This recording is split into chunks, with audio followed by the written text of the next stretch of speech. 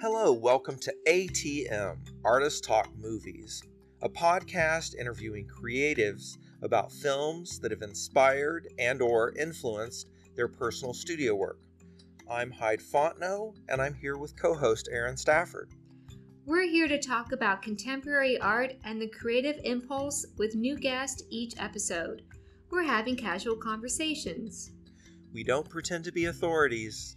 We're hoping to give you a window into the visionary process of makers.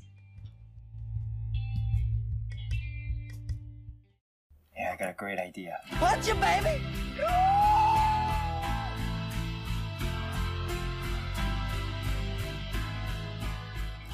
You wanna get with her? This is my advice. You gotta do something. You gotta really do something. This is awesome! I hate working at the motel. Well, that's life, kid. Now, the first noble truth in Buddhism is that life sucks. How's it going, Howard? I'm good, Aaron. Welcome to our 31st episode. Oh my, we're so mature. Did you realize Oh this my was going to be such a goodness. long-term relationship? You know what? I knew the moment I met you that you were going to be a lifelong friend and somehow partner in some capacity. I did. I felt it. I remember exactly where we were when we met and who introduced us and everything. Was it Rachel Van Horn? So, it was Rachel Van Horn, and it was at the gallery that Lissa and I used to run here in Dallas. Yeah. And Aww. Yeah. I know. know. So Rachel Van Horn was a writer in the scene in Dallas. Rest in peace. She died, I think, in 2015, but like a wonderful person, like just so generous and enthusiastic, hilarious. Like she was the most, she was just a wonderful and like intense and like, just, I miss her. But, I do too. I do too. Well, we have a special guest, artist guest for this episode. Yeah. Do you want me to introduce her, or do you want to talk about the film first? I'll go ahead and introduce the film. And so this film that we watched is called The Motel, and it was debuted in 2005. Yeah. And then the director is Michael Kong, which he was sort of like, he wasn't actually, I think this was his debut, and so he was kind of new to the whole filmmaking industry, which is pretty cool. And then I believe it won several awards. Won the Humanitarius Prize at the Sundance Film Festival. Humanitarius. Sorry, I'm not saying that right. No, I've never heard that word. Yeah. Anyway, and so it stars it's a small cast, and I believe it's pretty much shot on like only just a handful of locations. Like it's pretty like a little microcosm. Yeah. It's starring some kid actors. Jeffrey, oh shit, I'm gonna fuck this up. How do you spell it? I practiced this one too. Chyau.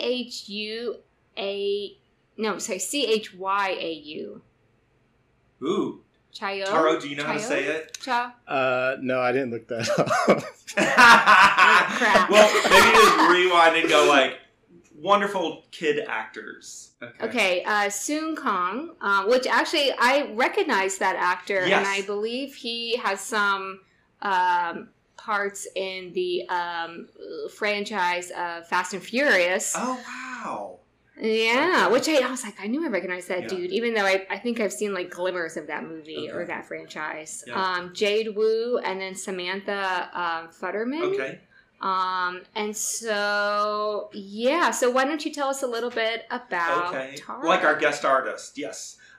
This week, we'll be speaking with the brilliantly subversive Taro Wagner, who sometimes uses the pen name Taro Kun. He is biracial folk artist based in Dallas, Texas. I first became aware of Taro's sketchbook-style drawings while he was represented by the now-defunct Public Trust Gallery in Dallas. The artist is heavily inspired by Japanese manga, anime, and illustration. Taro navigates topics such as growing up straddling two cultures in the American South, observations of his community, and struggles with identity and mental health. As generous as he is talented, Taro has created opportunities for many of his community peers by organizing the Super Fantasy Mercado, a showcase for dozens of artists during the festival Decolonize Dallas. In 2015, he curated a project at Central Track that was an exhibition of an international survey of zines called the Zine Library.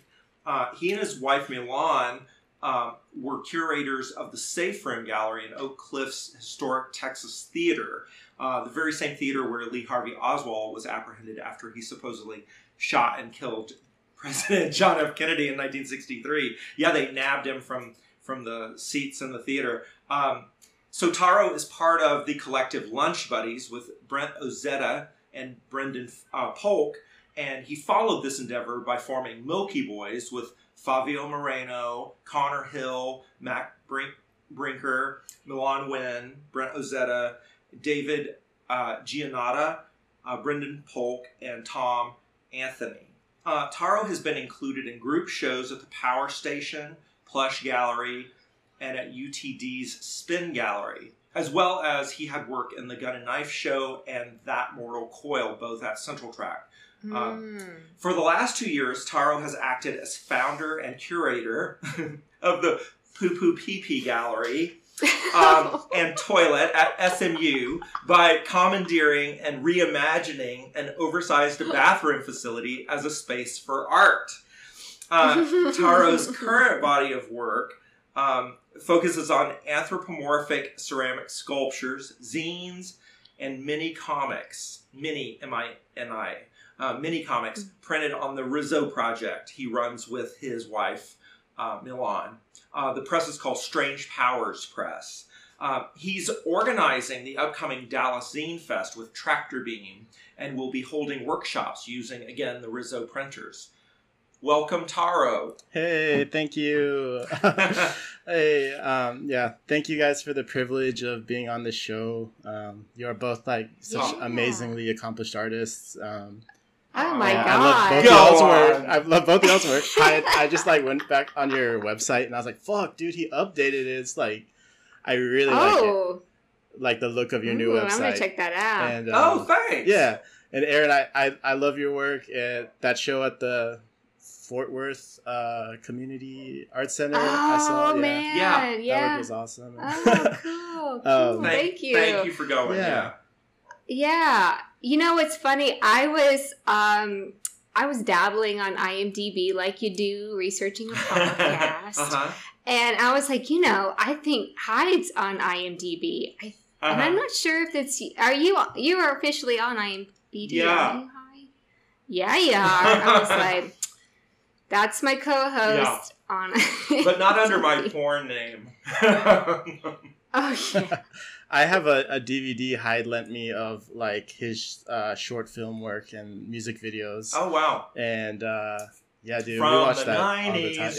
It's super good. Like, I've seen that. Yeah, those are great. Taro, this is about you. We need to celebrate you. I wanted to make you're a badass. I wanted to make a small correction on the Super Fantasy Mercado. That was a collaboration with Brent Ozeda and Milan as well. We all like. Co-curated it, and then the Dallas Zine Fest. Also, again, I'm working with Milan Nguyen and Brent Ozeda on that as well. That's great. So, you guys are a dynamic trio. Yeah, power throuple.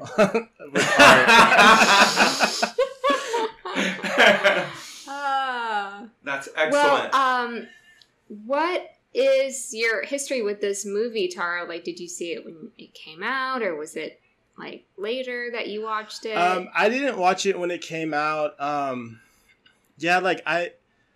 There wasn't very many like movies for kind of like Asian Americans to watch growing up, and so like it wasn't really on my radar. But again, Brent Ozeda, one of my besties, he let me borrow it pretty early on when we first met, and I thought it was really funny. That was probably like, what is it now, 2022? Shit, it must have been like 11 years ago when I first saw it. And on rewatch, it's funny, like, I think I had put that movie maybe in like one of my top 15. Now I don't know if I feel that way about it, but I still really like it, and I think it's a really endearing portrait of that era, like 2005 indie film. Yeah, you know. Oh yeah, I loved it, and I had no idea of its existence. So thanks for turning us on to it. Oh yeah, no problem. Yeah. I mean, it felt really genuine, and you know, it wasn't trying to be too cool for school. Like, it was just sort of like a really beautiful portrayal of a sort of in between a boy that's a child becoming a grown up, and it's just like, you know, the horrors that come with that. So it's really relatable in a lot of ways. Right. It made me cry. Oh, nice. Yeah, with the ending. Oh my goodness. I think that if you've got like complicated mom relationship issues, like it kind of tugs at it sort of reminds me of how sometimes I feel about Norman Rockwell paintings. Like they're sort of sappy, but they're very much like this Americana, like, and not that Norman Rockwell depicted Asian Americans. I don't think he ever did, but like if he did, this I think film would have resonated with him. I think. You know, it's funny that you bring up Norman Rockwell, because when I was younger, I totally dismissed him, not understanding the political power he kind of flexed, because I thought it was all nostalgia. I didn't look at those pictures in a critical way.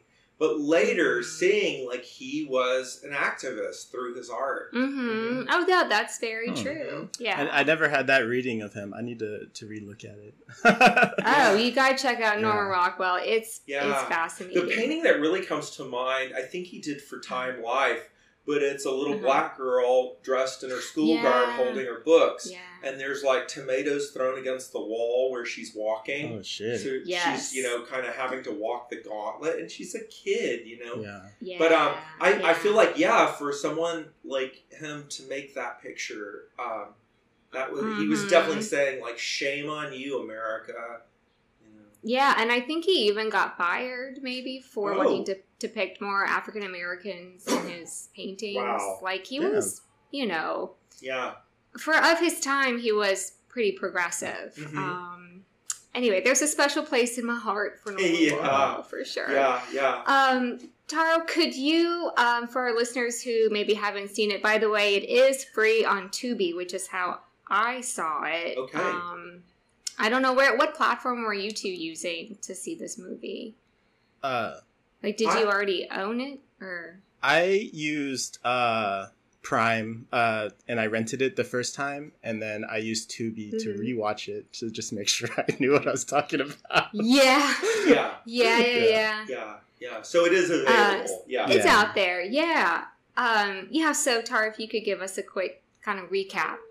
Cool. I mean, like, the basic gist of the story is it's about 13-year-old Ernest. He's a Chinese American. I think American. I'm not sure if it was Canada or America. It seemed a little Canada-ish, but but let's just say American. So like Asian American, and his mom owns a motel, and she runs it with his grandfather. The dad doesn't seem to be in the picture, and there's a lot of sex work coming through the hotel, and maybe just some stuff that like a 13-year-old and his younger sister, I don't know if it's the best thing for them to be exposed to. Right. But it's about him kind of going through puberty and interacting with like the three women in his life, which would be his mom, a girl that he's interested in, Christine, who's and his little sister, and then a kind of like wild card Asian daddy character that comes in to kind of like older brother, initiation into fucked up manhood. So it's kind of just about that, and then I think it just kind of like plays on that setting, you know. Yeah, and he's as like an immigrant family, like the children are working. Like he's running the front desk, he's cleaning the rooms, and he's also like getting the spoils of what people leave behind. Yes. There's a box of chicken at one point he's contemplating eating, and then he doesn't, and then he does, and he finds some dirty magazines. He screams before he opens the box of chicken, which was one of my favorite parts, because he's just like this horrible scream, and then he has this idea that, you know, if you scream before, it won't be so scary, which I think is probably true. I kind of do something similar with like if I'm like scared to do something, for example, like rats or squirrels in the attic, like, you know, I had to like kind of evict them recently. I will blast like Wu-Tang Clan or something on my phone. I will go up there, like I have gloves on, like duct taped, like long sleeve shirt around it, socks, like mask, glasses. I don't want any of that stuff to touch me. And then just playing Wu-Tang like gives you that like extra boost of strength. So I you know, think that's kind of like the scream, you know. Screaming before opening the chicken. That scene was awesome. Totally. I was wondering what was going to be in the chicken box, if it was like somebody like decapitated someone. Right? Or like just a condom over a chicken tender or something. Like that porn find, oh my god, like that in the film that touched me so hard. Because when they're reading the is that what you're talking about? No, when he like lifts he just sees the porno underneath the chicken box. Like that I guess for a boy of that age, you know, of that time also, because, you know, nowadays kids, they can just go on their phone, or like, you know, anybody can just go on their phone and see some shit. But like back then, like, oh my god, you had to get some like access that way. I remember I went into a Tom Thumb with my dad, and like, dude, in the cart, like there was a fucking Hustler. Yeah, what? Like just sitting in like where the kid seat area is on the cart. And like, I feel like my eyes bulged out, and my dad didn't notice it. And like, I had this like conflict in me where I was like, okay, do I just snatch it and then like stick it in my like in my pants and then just like share it with my friends, you know, like, or do I just leave it and then like circle back, try to get it? And then I ended up thinking it was too risky, so like I just, you know, walked away with my dad, but on the way out, I was like, please be there, please be there. I like kind of ran out ahead of him a little bit, and I was kind of disappointed. Was it still there? It wasn't there. Probably some other 13-year-old snatched that up. Yeah, or somebody was like, shit, I left my porn at the Tom. Right? Damn it, I gotta go back. I just couldn't put that article down.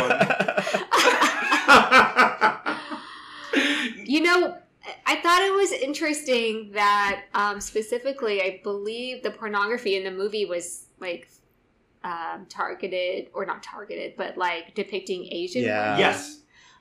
Which is like a huge like fetish, like sort of, you know, like part of our American culture. Like exoticism, is that what? Yeah. Yeah. And I have a whole file of porn titled "Is This Racist?" because it's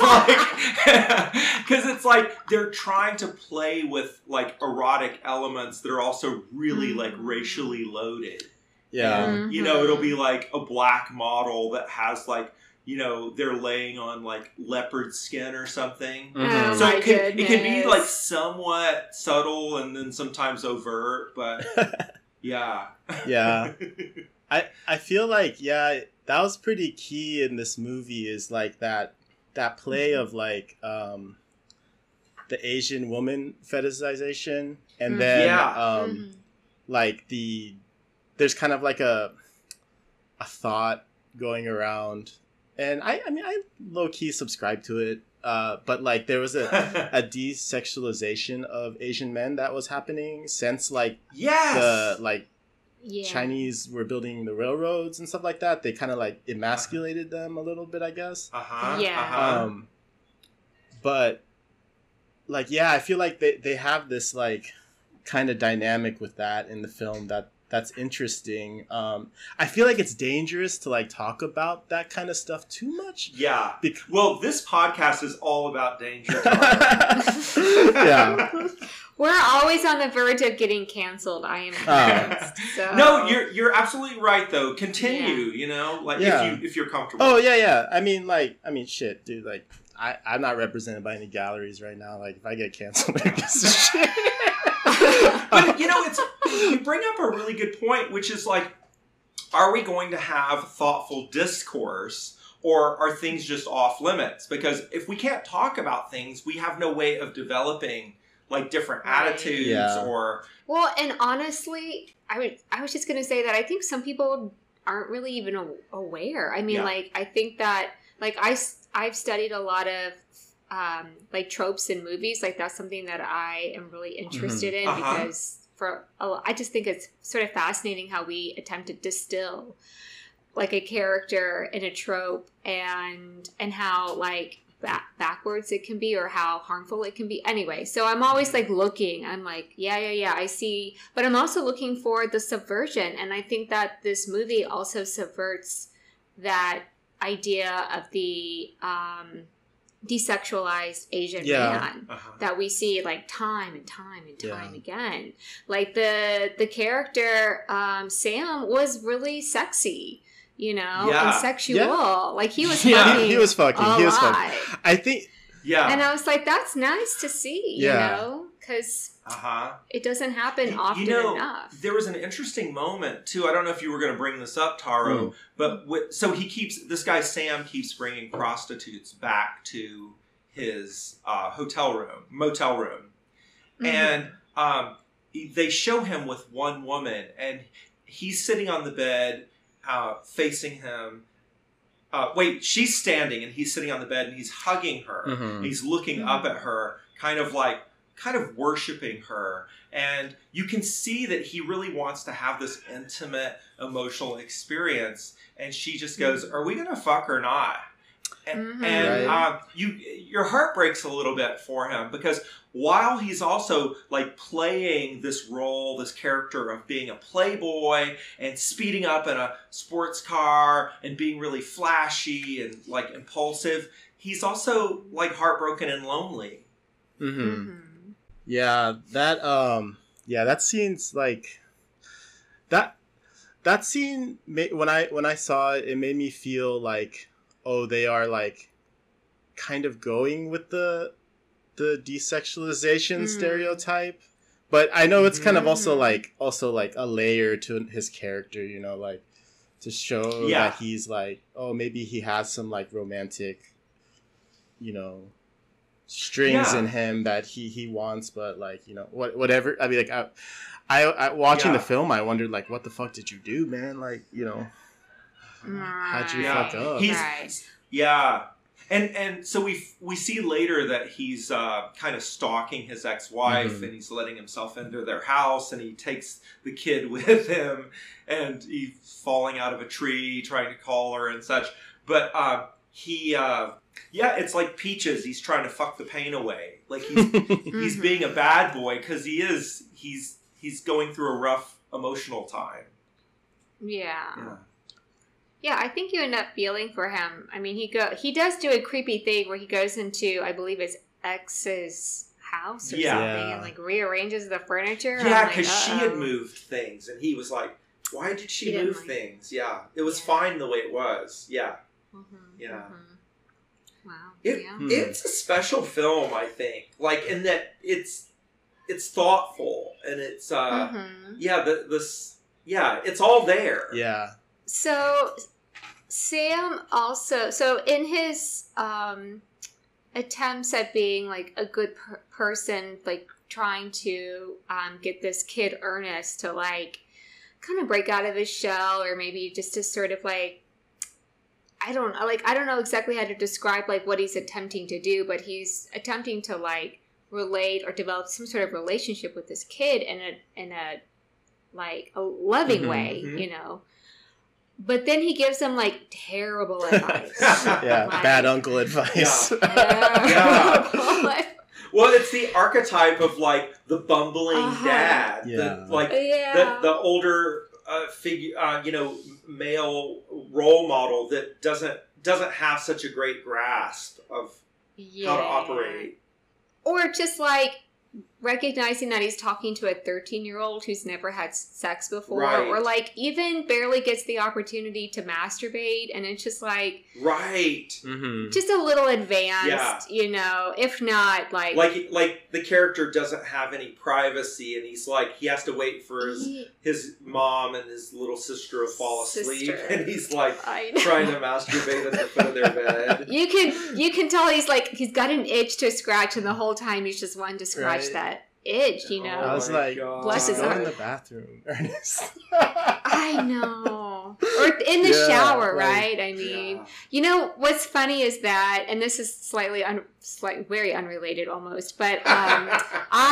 our last episode, I mentioned how I'm an advocate for not circumcising boys. I thought you were going to say masturbation. No, all for masturbation. With your family in the room. Yeah, and I try to convince couples who are going to have a boy, I'm like, just think about it for a second. Anyway, and then some of their arguments are like, well, it gets kind of grody, you know. And I'm like, what boy isn't in the shower playing with his you know, and like, it's going to get clean. It's fine, guys. But like, anyway. So you're advocating for masturbating with soap is what you're doing. Soap or shower time, like those are good times to explore your body. Yeah. Like, I mean, but obviously like him with his sister's bunny rabbit is funnier. Yeah. So, God. Yeah. You know, if not like upsetting, you're like, oh God. But yeah, so he's trying to hump his sister's toy. Oh, it's a bunny. It's a puppet, right? He's playing at the end of the bed with her. And then he's fucking And bunny rabbits are a symbol of fertility, so it's so appropriate. Mm-hmm. Oh my God. Taro, can you tell our listeners like the advice that Sam gives Ernest before going on this like date with Christine, his friend? The waitress. Yeah. Oh, okay. Yeah. So, okay, well, some stuff happens. I guess Ernest gives him, so I guess we never talked about it, but Ernest had written a story called The Motel that is like up for an award. It's kind of like a line through the whole movie. But, yes. So in it, you never get to read it, but I'm from what I understand, it's about Christine, his like kind of love interest, the older girl next door type. And he gives it to Sam to read. And then so Sam goes and reads it. And then he says something like, oh, you didn't tell me that she was Chinese, you know. And he was like, well, what did he say? I think I wrote down the line actually. Like, he said, "Oh no! Did you find it? Because he's kind of saying like, oh, if she's Chinese, she's not going to want another Asian guy. She's going to go for a white guy." Yeah. But if you found the line, you can do it verbatim. Yeah. Basically, it's like she doesn't want another Chinese guy. Like, she's trying to escape from that. So, you know, no matter how many stories you write about her, she's not going to love you. It's kind of like the advice he gives at first, but then he's like, but if you do want to get with her, and then it cuts to him like stealing his mom's car and like kind of being spontaneous with her. Going to the award ceremony in theory. Yeah. And because he doesn't know where it is or anything. Yeah. Yeah. Oh my. This was before GPS. Right? Yeah. And then so he's driving with her, and they're having fun, and then like eventually it starts to get really late. I'm surprised they didn't get caught before. Like it seemed like they were trying at one time. Like Christine's like, hey, do you know where you're going? And then it's kind of like a dark road, and like he's like, yeah, of course I know, but clearly he doesn't, I guess. And then so she starts looking at a map, and then he's like, fuck that map, and then he throws like kind of like a little temper tantrum and kind of confesses to her. And it kind of like not the best way. That's never worked for me. I don't know about y'all, but did you write that line down, Taro? He said, he was like, I want to kiss you or something like that, and she's like, ew, like I don't see you that way. Like I kind of see you like a little brother. She's like, but I want to fuck you. And it's like, no. Does he say no. I think he actually says, I want to put my hard cock between your legs. Yes. Oh my god. And it's so like 0 to 1,000 miles an hour that she's just like, what? But in that instance, Taro, I saw your drawings. Oh yeah. Like there's something about for any listeners that haven't seen Taro's graphic work yet, I feel like you illustrate a lot of like really awkward, sometimes like super sexy, sometimes like sweaty discomfort moments. And like I saw this character as almost like a muse for you because of how well it illustrates like adolescent like awkwardness, discomfort, like being out of place. For sure. It's like, my exact type is this. I mean, like, that's what I like to draw. I like cringy type moments. I like awkwardness, uncomfortable moments. Like, like, I totally felt for him in that moment. Like, you don't even know what, putting your hard cock in between your legs means. Yeah. And just between her legs, like whatever's there, I'm not sure. At that age, I remember like 13, I was in middle school, and this one memory I have is like my friends all talking about a girl giving somebody a blowjobs, like a lot of blowjobs at a party. Like I guess like she went through like a bunch of people. And like I remember thinking, because even at that age, I don't think I really understood how sex worked. and I said, wow, she's probably gonna have a lot of babies. And they all like looked at me like I was a moron. They're like, huh? And I was like, oh, because like if she's like sucking wieners, then like she's probably like That's how it works. Yeah, they were probably fronting quite a bit too about their sexual knowledge. Yeah. Oh yeah. But totally. And that's really funny. I feel like we hear stories like that. I remember, being in junior high and hearing these stories about like, oh, that teacher's a lesbian and she's kind of a witch too, and she's a lesbian with that other teacher, and or like what you're saying, like the girl that gives like multiple blowjobs at a party, and it's like probably one guy lied about her, and then like 9 more lied about her. It's like that game Telephone where it just keeps growing and growing. Yeah, well, you got a blowjob. Well, I got a blowjob too. Yeah. They're all like, or the Rat King of virginity. Like,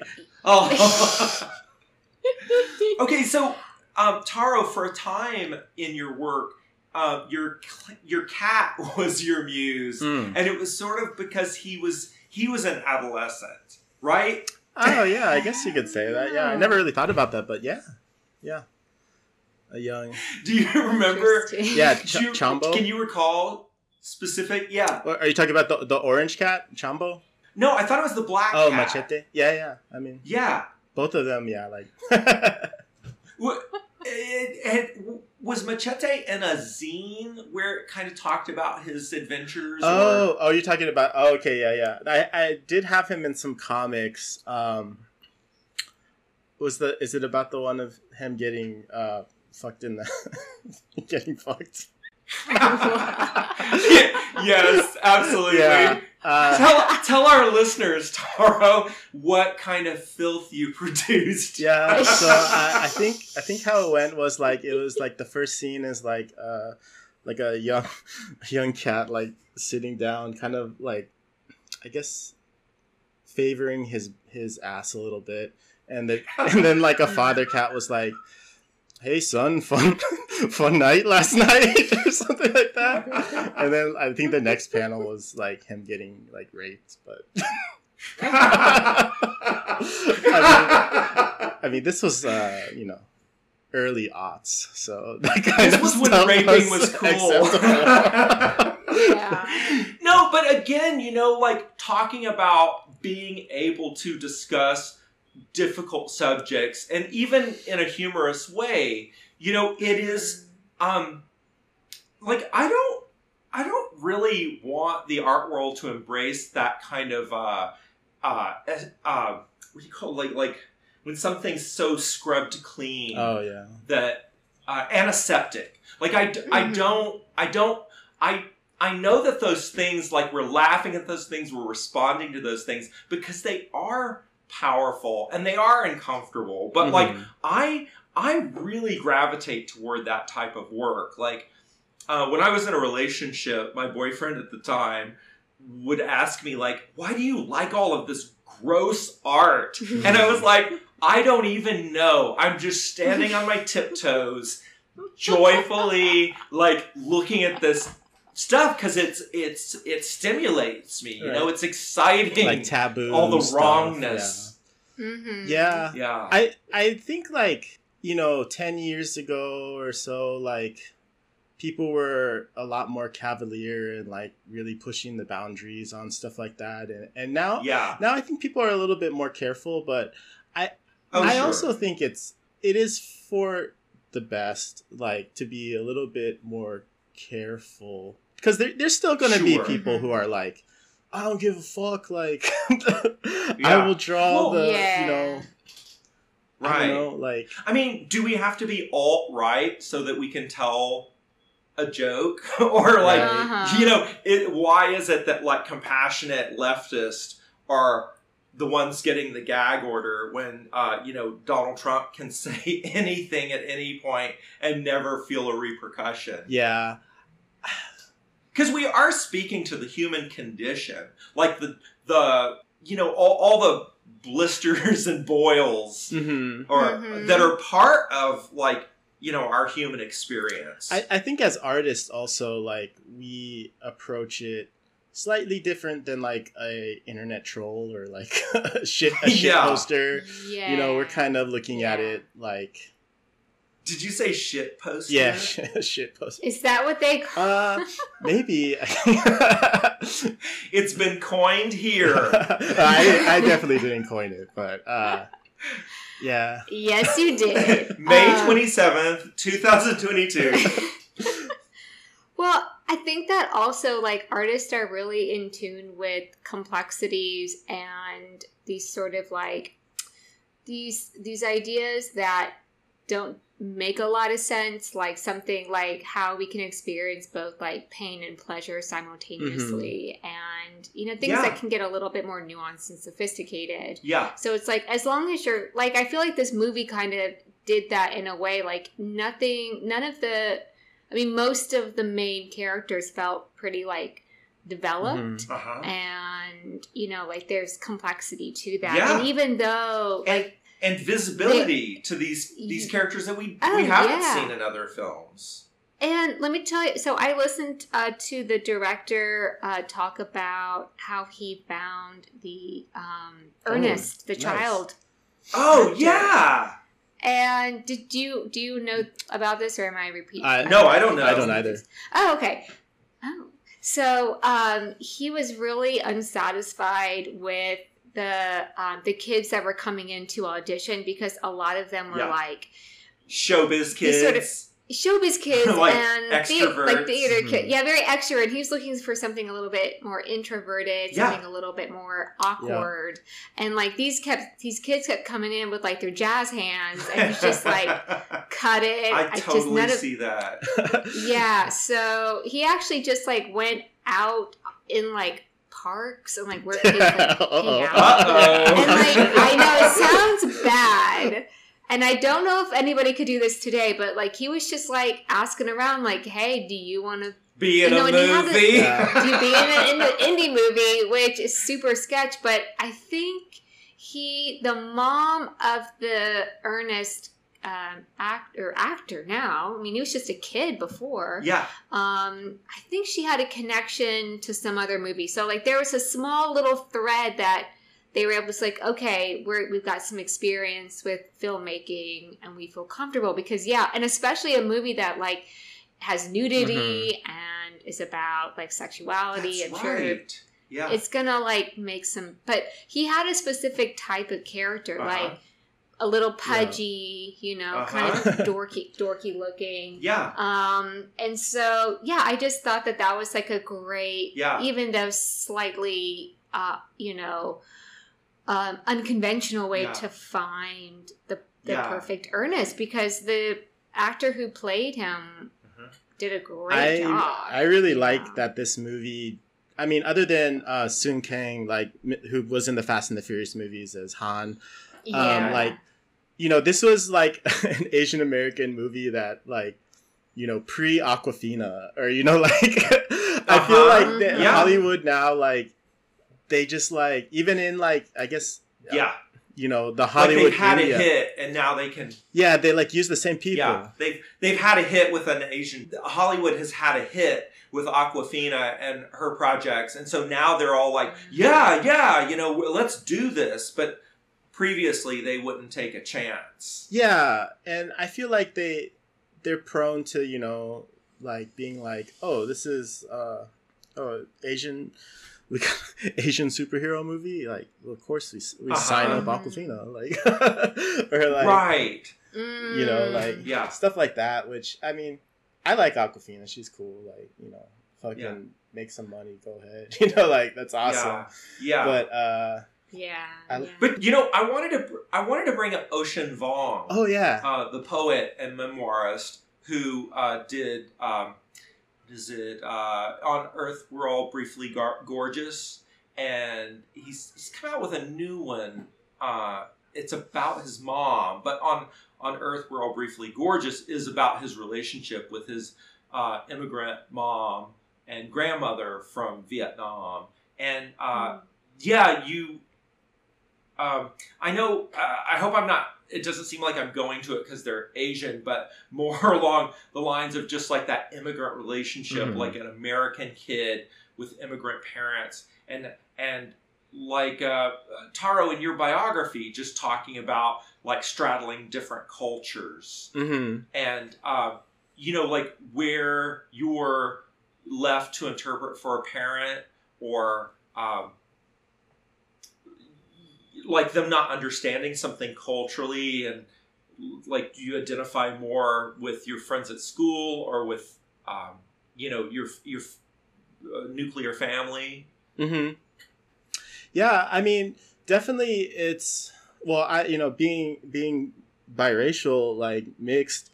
That's another like level to it. But for Ernest, for example, his whole viewpoint is from a Western viewpoint, and his mom is, immigrated from China. So like she has like an Eastern mentality about things. Like, I mean, it's like, I think that's awesome just for like kids, like, like to see other viewpoints and stuff like that. But it also is like definitely a breeding ground for like conflict and like having mom issues or dad issues. Like even like with my folks, like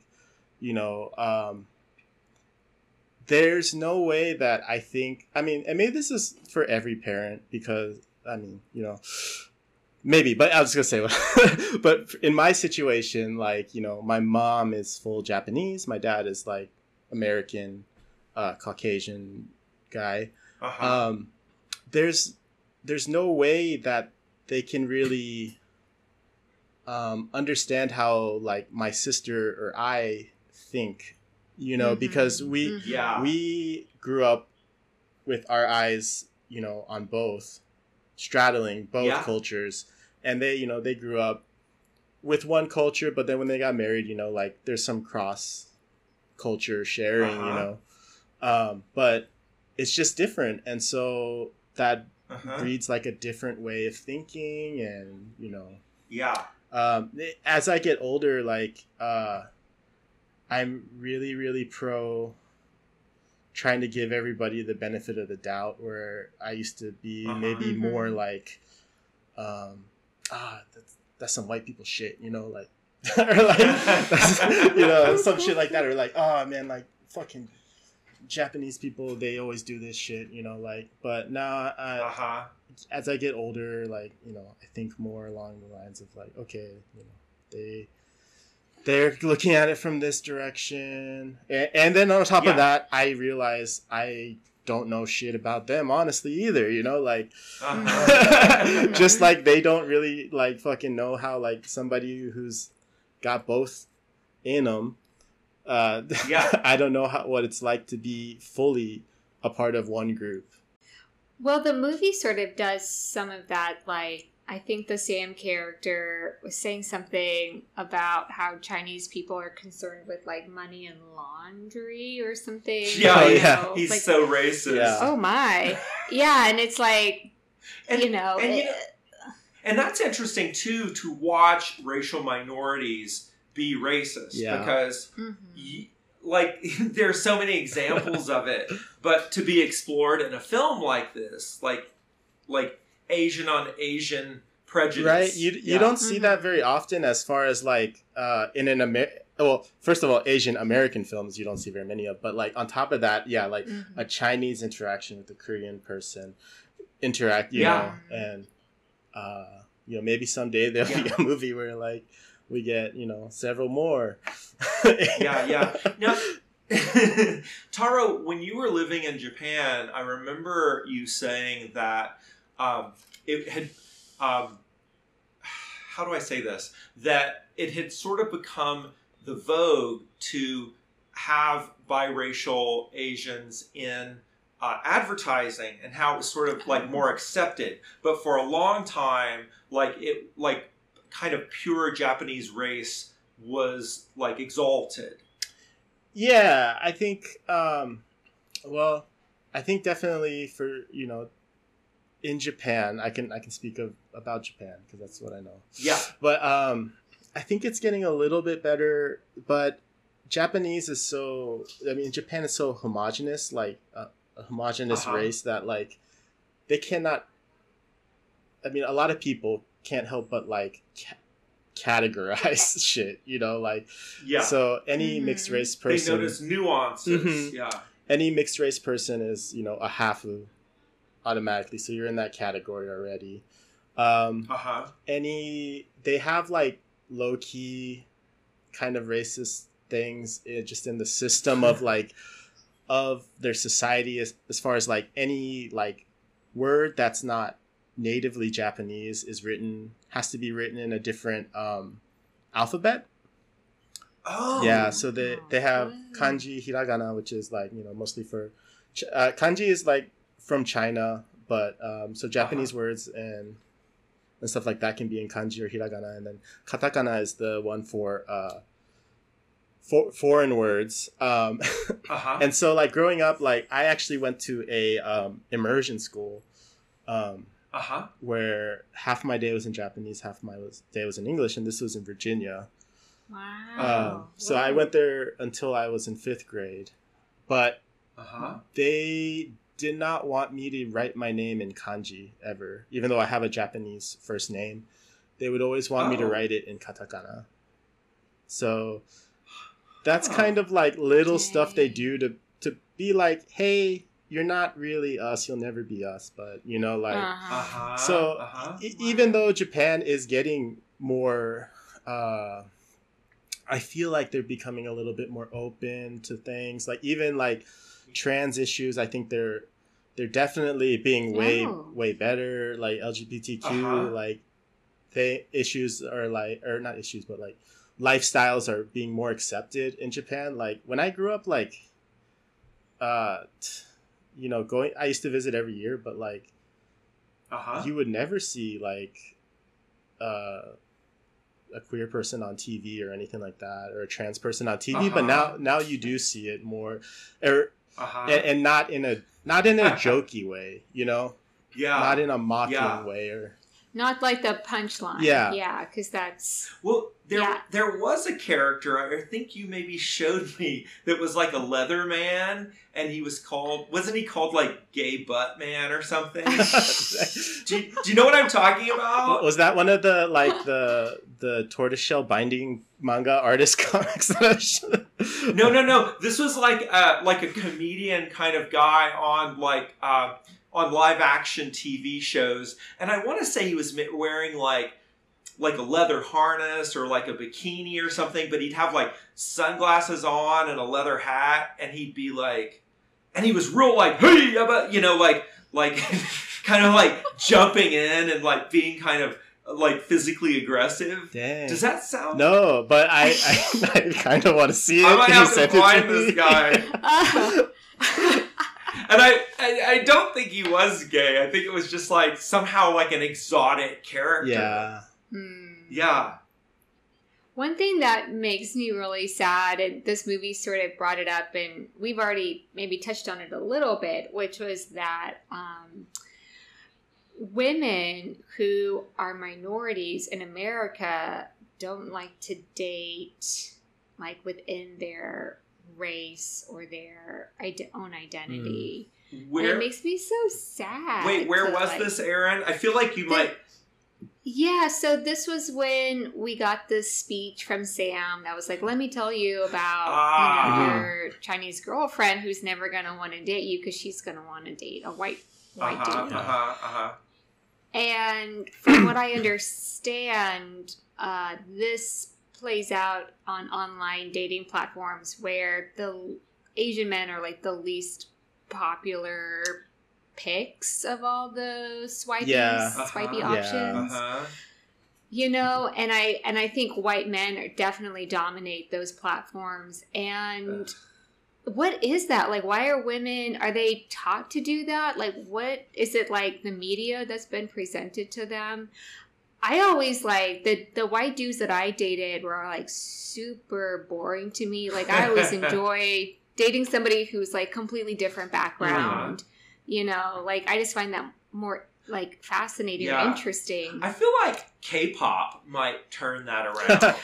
For sure. But K-pop's been around for a while, but like Americans weren't necessarily aware of it. Yeah, you're right. In fact, my younger niece, I'm sure, if you get an effeminate Asian dude in front of her, she will salivate so hard. Yeah. I mean, but it still doesn't like. I worry that like women are being taught that the white dudes are going to be like the trophy husbands that you're going to want to, you know, like they're the catch. Well, and I don't know, you know. This is pretty tricky territory. I mean, I'm like a product of that situation. Exactly. Like white dad, Asian mom. But I mean, like honestly, like there's I think there's truth to that, but you know, I can't speak for everybody. But as far as like things I've seen, and then like I know it's kind of like this is the tricky stuff we were talking about like afraid to speak to, because you start digging and then you're like, oh shit, how did I get into the bottom of this racist well? And it's just it's kind of just like wondering like what's like what's going on there that's like a part of the structure that is maybe like persuading people to feel a certain way about like. I'm sure there are theses written about this perception of like, you know, what are we looking for in a mate? And is it like economic security? Is it like alpha aggressiveness? And I think a lot of that, or is it compassion? Is it sensitivity? You know, because if you think about like sexual, what is it sexual appeal? Like a lot of it is very wrong-headed. It's like you find the worst people for you the most sexy, and so that's you know you might even find your oppressors sexy. It's like, you know, I want, you know, like it's almost like going into prison and it's like, well, who do I make my friend? The person that wants to kill me the most. Like, let me go ingratiate myself so that like, you know, it's strategy. Yeah. So it can have a lot to do with, just like self-preservation in a hostile environment. Yeah. Yeah. Interesting. But but I think a lot of it is a media construction. You know, like I do too. You know, like name Asian actors who are like you know, heartthrobs, and it's like I know in American Bruce film, you know Lee. Bruce Lee. You know, it's funny. It just reminded me. This is not funny, but growing up in the '90s, I had a hard crush on Leonardo DiCaprio.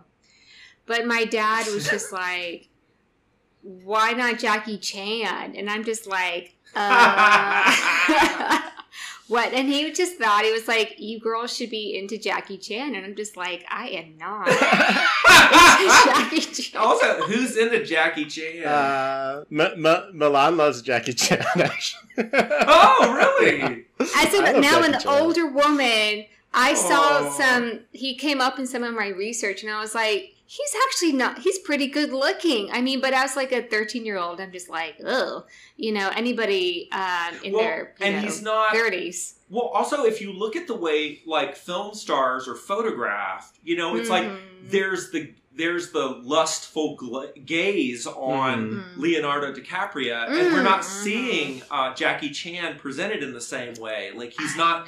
Also, I was gonna say also like probably we were seeing 1995-ish Jackie Chan, which would be like Rumble in the Bronx. So he's already older. So if you're like a 13-year-old, you know, those were not my movies back. They're not my movies today, but like definitely, you know, more into the romance genre, heartthrobby territory. So yeah, they weren't being marketed to teenagers. Yeah. But you know, then you have to ask like, why not? Which is a dicier question to get into. Yeah. Because he's not like your quintessential like white American heartthrob, blonde hair, blue eyes. But yeah, my dad was just like, I don't know what his deal was there, but I think he just wanted to fuck with I think it's dope your dad brought that up. Like, that's cool. Right? I'm going to ask him about that because I'll see him soon. I'll be like, Dad, what was that Jackie Chan stuff about? Well, Erin, are you going to talk about your crush on Jim Carrey? I do have a crush on Jim Carrey. I know, it's weird. I don't mean to yuck your yum. Yeah, no, like, go for it. No. Perfectly fine. I bring on the judgment, but if you can make me laugh, you have my heart and pussy. Like, yes. Anyway. I wanted to ask you, Taro, bringing us this movie about this kid that kind of struggled. I mean, I think all kids really struggle as teenagers, but did you feel like did you feel like this kind of spoke to your experiences as a kid in some way? Or I mean, for sure. Like, was there? I mean, I'm also of the pear shape. Like Ernest, so I truly and you like to snack next to a dumpster. Yeah, I really identified with that, and then being frustrated, like you know, this fucking the tale of the frustrated male, you know, like it's so like, but you know, very relatable. I definitely felt that way, and. You know, nowadays, like, oh my God, this kid, I feel like in nowadays, like, I wonder if he would become an incel or something like that. Like, I had mad incel tendencies when I was young. Like, I'm so happy that I found Milan. We got married. I'm we are so too. lucky. That's otherwise, I could be. Those incels are scary. Right? Taro, I don't know if you want to talk about this, but I thought about this as well when you were talking about straddling cultures. Mm-hmm. And I know that, like, one of your best friends is a rapper, and that you had a music project at one point. Uh-huh. Was it Click Clack? Yeah, Click Clack. Yeah, I know this is probably like one of those moments where you're just like, drop it. I don't want to talk about this. Oh, no. But you know, in finding your artistic voice too, like you tried on a few things, which I think is really courageous. Yeah.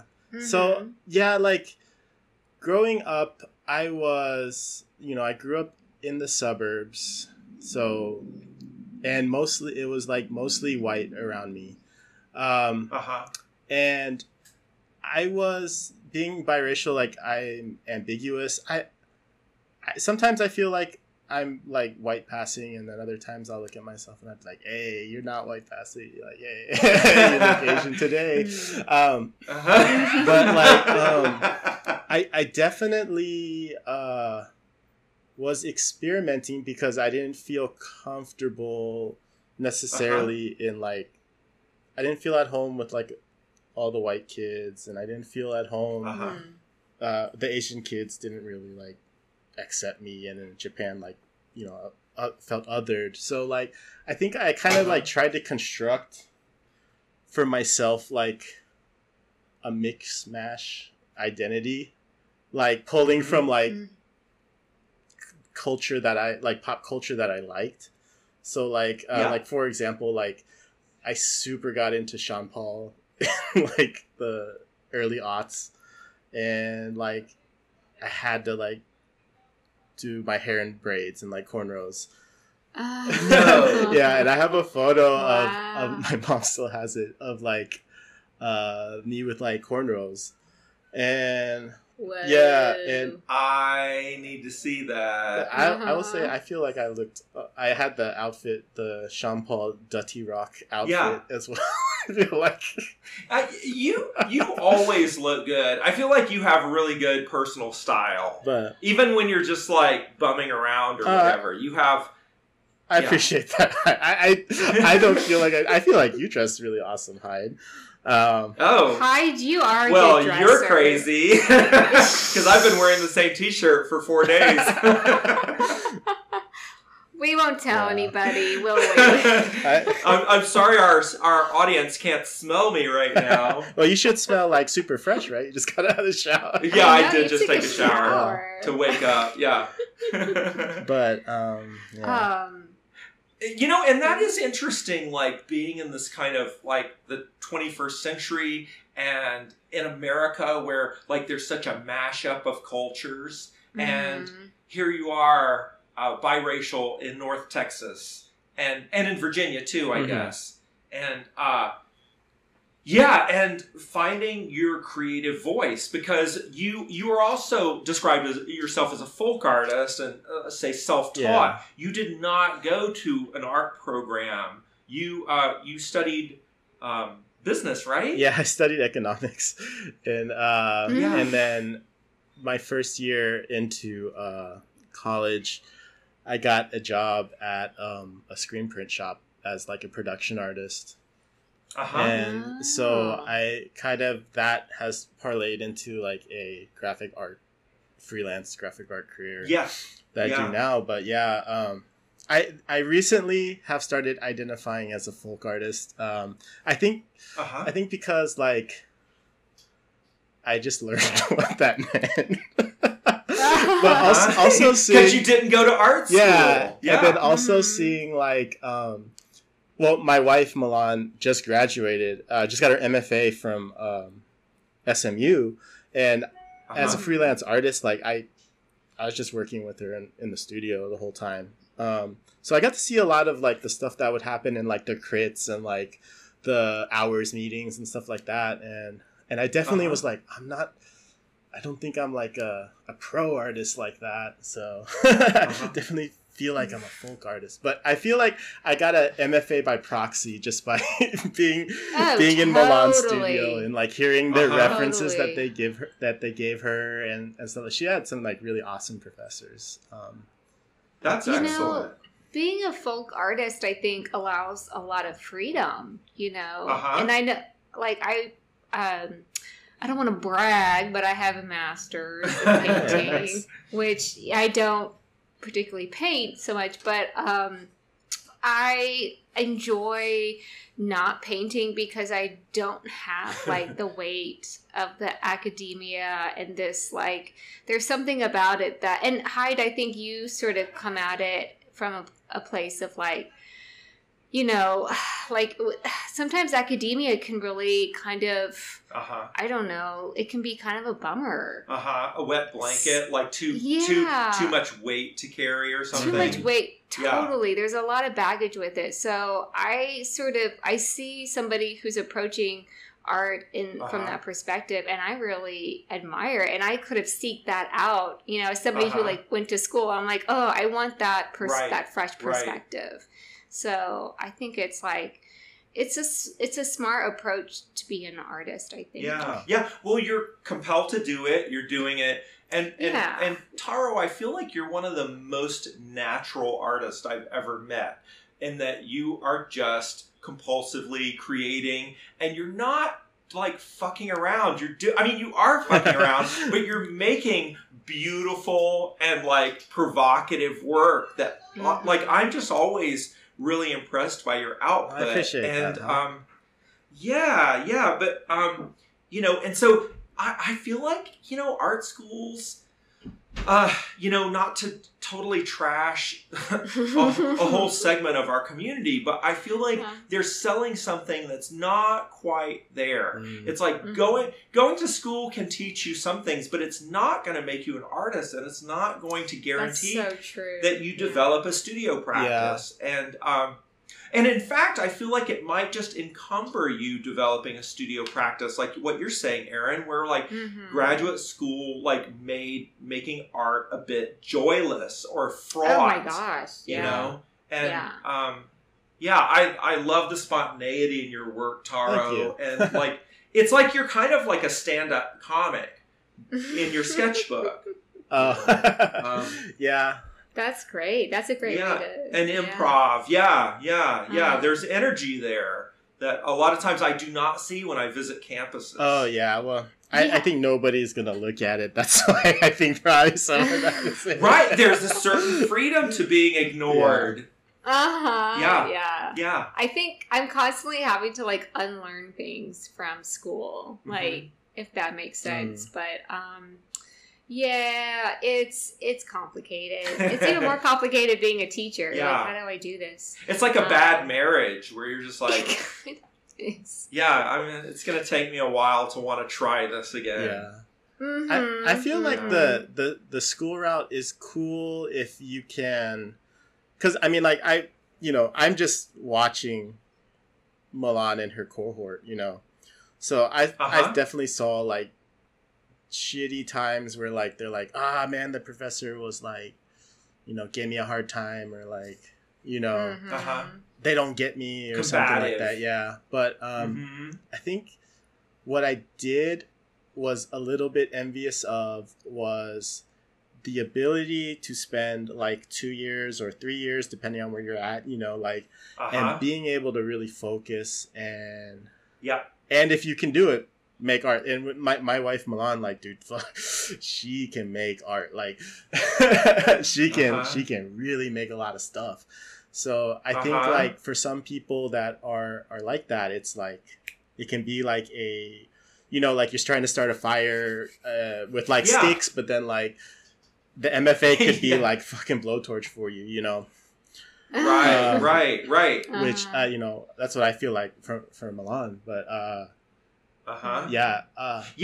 She kind of treated grad school like an artist residency because she knew what she was interested in. She already had like a style she's working in. Yeah. She's very secure in. And there's people talking about her art to her, which, like, to be honest, like, I haven't talked to anybody really about my art, like, other than Milan.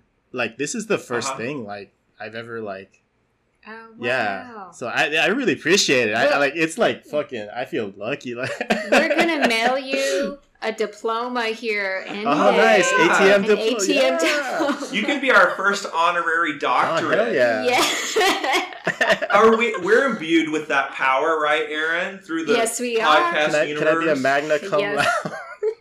Yes, you can. Yeah.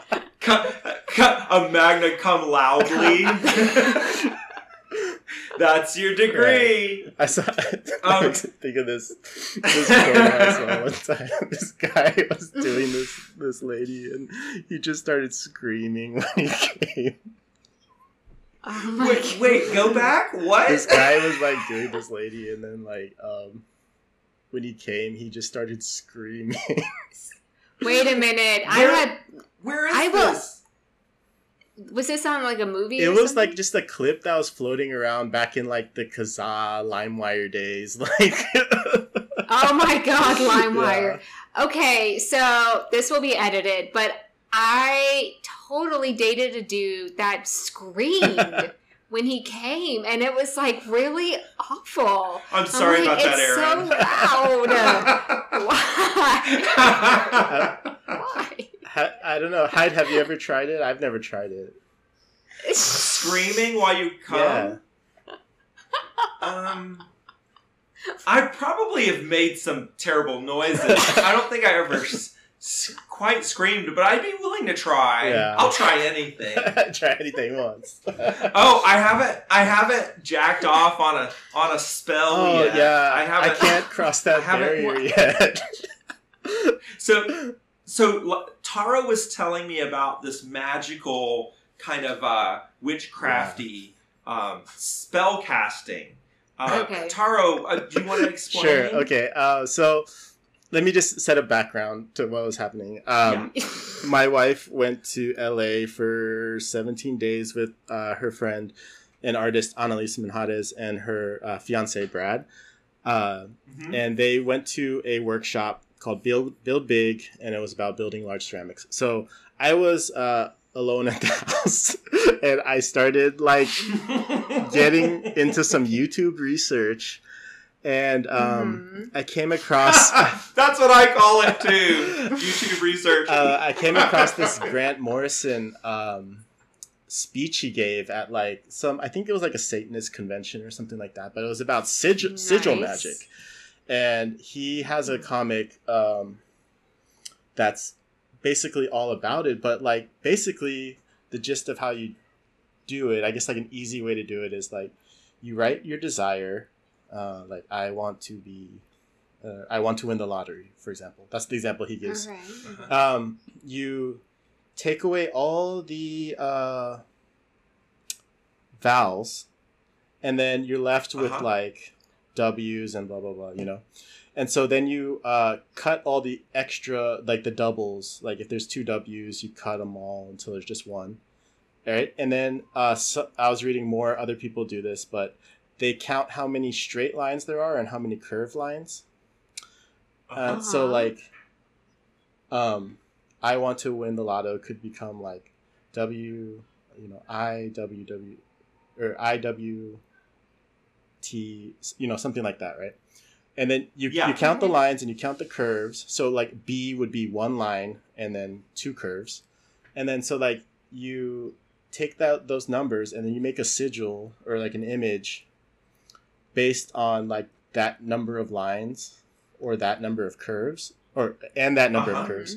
And you know, they like make it look magical or whatever. And then so you draw this symbol and then you have to charge it. And so some people like you can charge it with fear, apparently. Like they might jump out of a plane to charge it. I guess you jump out and you're like looking at it. Or another way is to like use sexual energy to charge it. So like you're looking at your sigil and you jack off onto it. And then I think you like burn it, and then you're supposed to. It's just like set it and forget it. You know, like just be like it's gonna happen, and then apparently like the universe does its like little synchronicities to make whatever you want to happen. The big caveat is like if you say I want to win the lotto, it's like you have to go buy lotto tickets. Yeah. But I was like researching it and I was super like, oh, I want to do it. But a part of me is scared because I think when you invite magic into your life, like you do open a door to allow other things through. And I hope I don't sound like crazy. But no. But like there's like almost like a tax or a surcharge that you might not be aware of. And so like like a monkey's paw type deal. And like so my you know, my wife and I are expecting a child. And so like I feel like especially now like I'm afraid to mess with any kind of magic thing. I feel like I don't have a child, but I have a very old grandmother.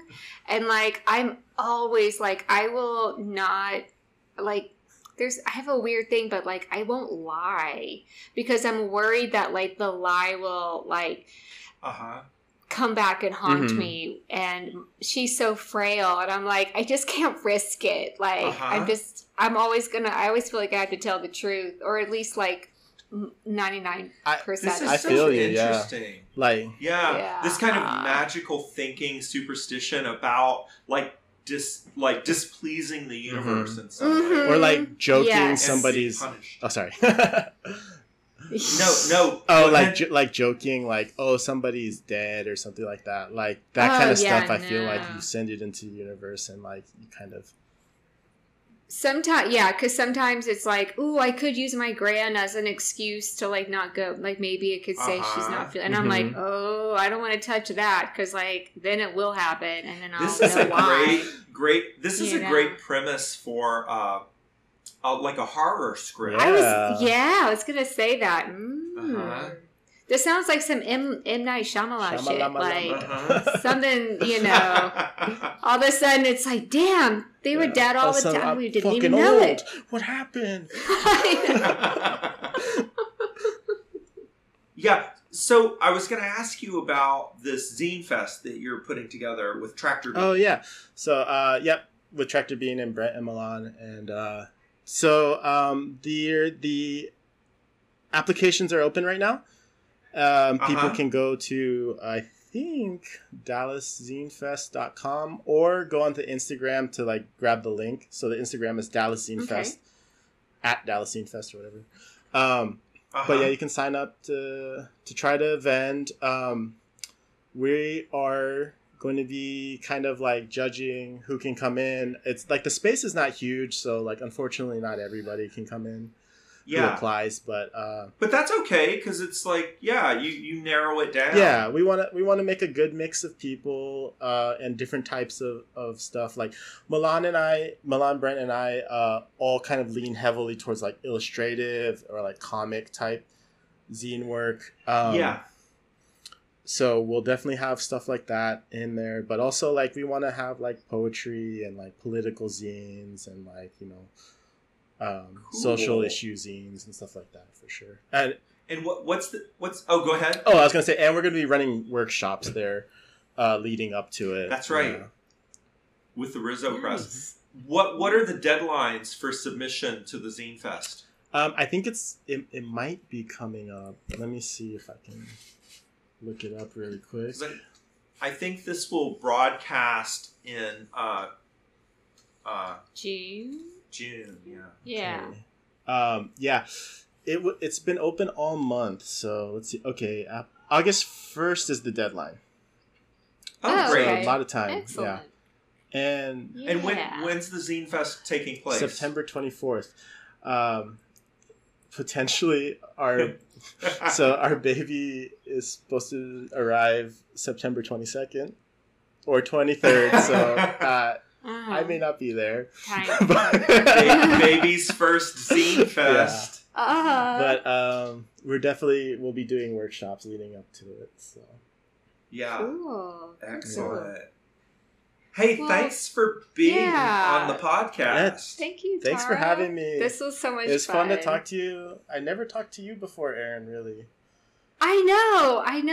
I know we've met, and I'm rubbish in social settings, so I usually just like glob onto the one person I do know. Yeah, I feel so that's my jam. But now we know each other, and I can glob onto you and be like, tell me more about whatever. So that's how I roll. That's how I roll in any social setting. It's awful. I'm working on it though. So awesome. But yeah, thank you again. This was really great, and thank you for bringing us a movie that we hadn't both never seen, and glad to have seen it. I watched the fucking Northman last night, and just like in contrast, I was like, holy shit, this is.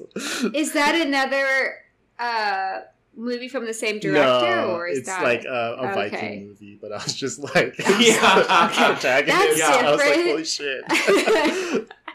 But, heroic male archetype. Yeah. Well, this one's so different than the last movie I saw, which was Rosemary's Baby. So I feel like I've got whiplash. Right. I'm like. Erin, I was going to tell you, no matter how awkward you feel right now, you'll never be as awkward as you were in junior high, like the main character of the motel.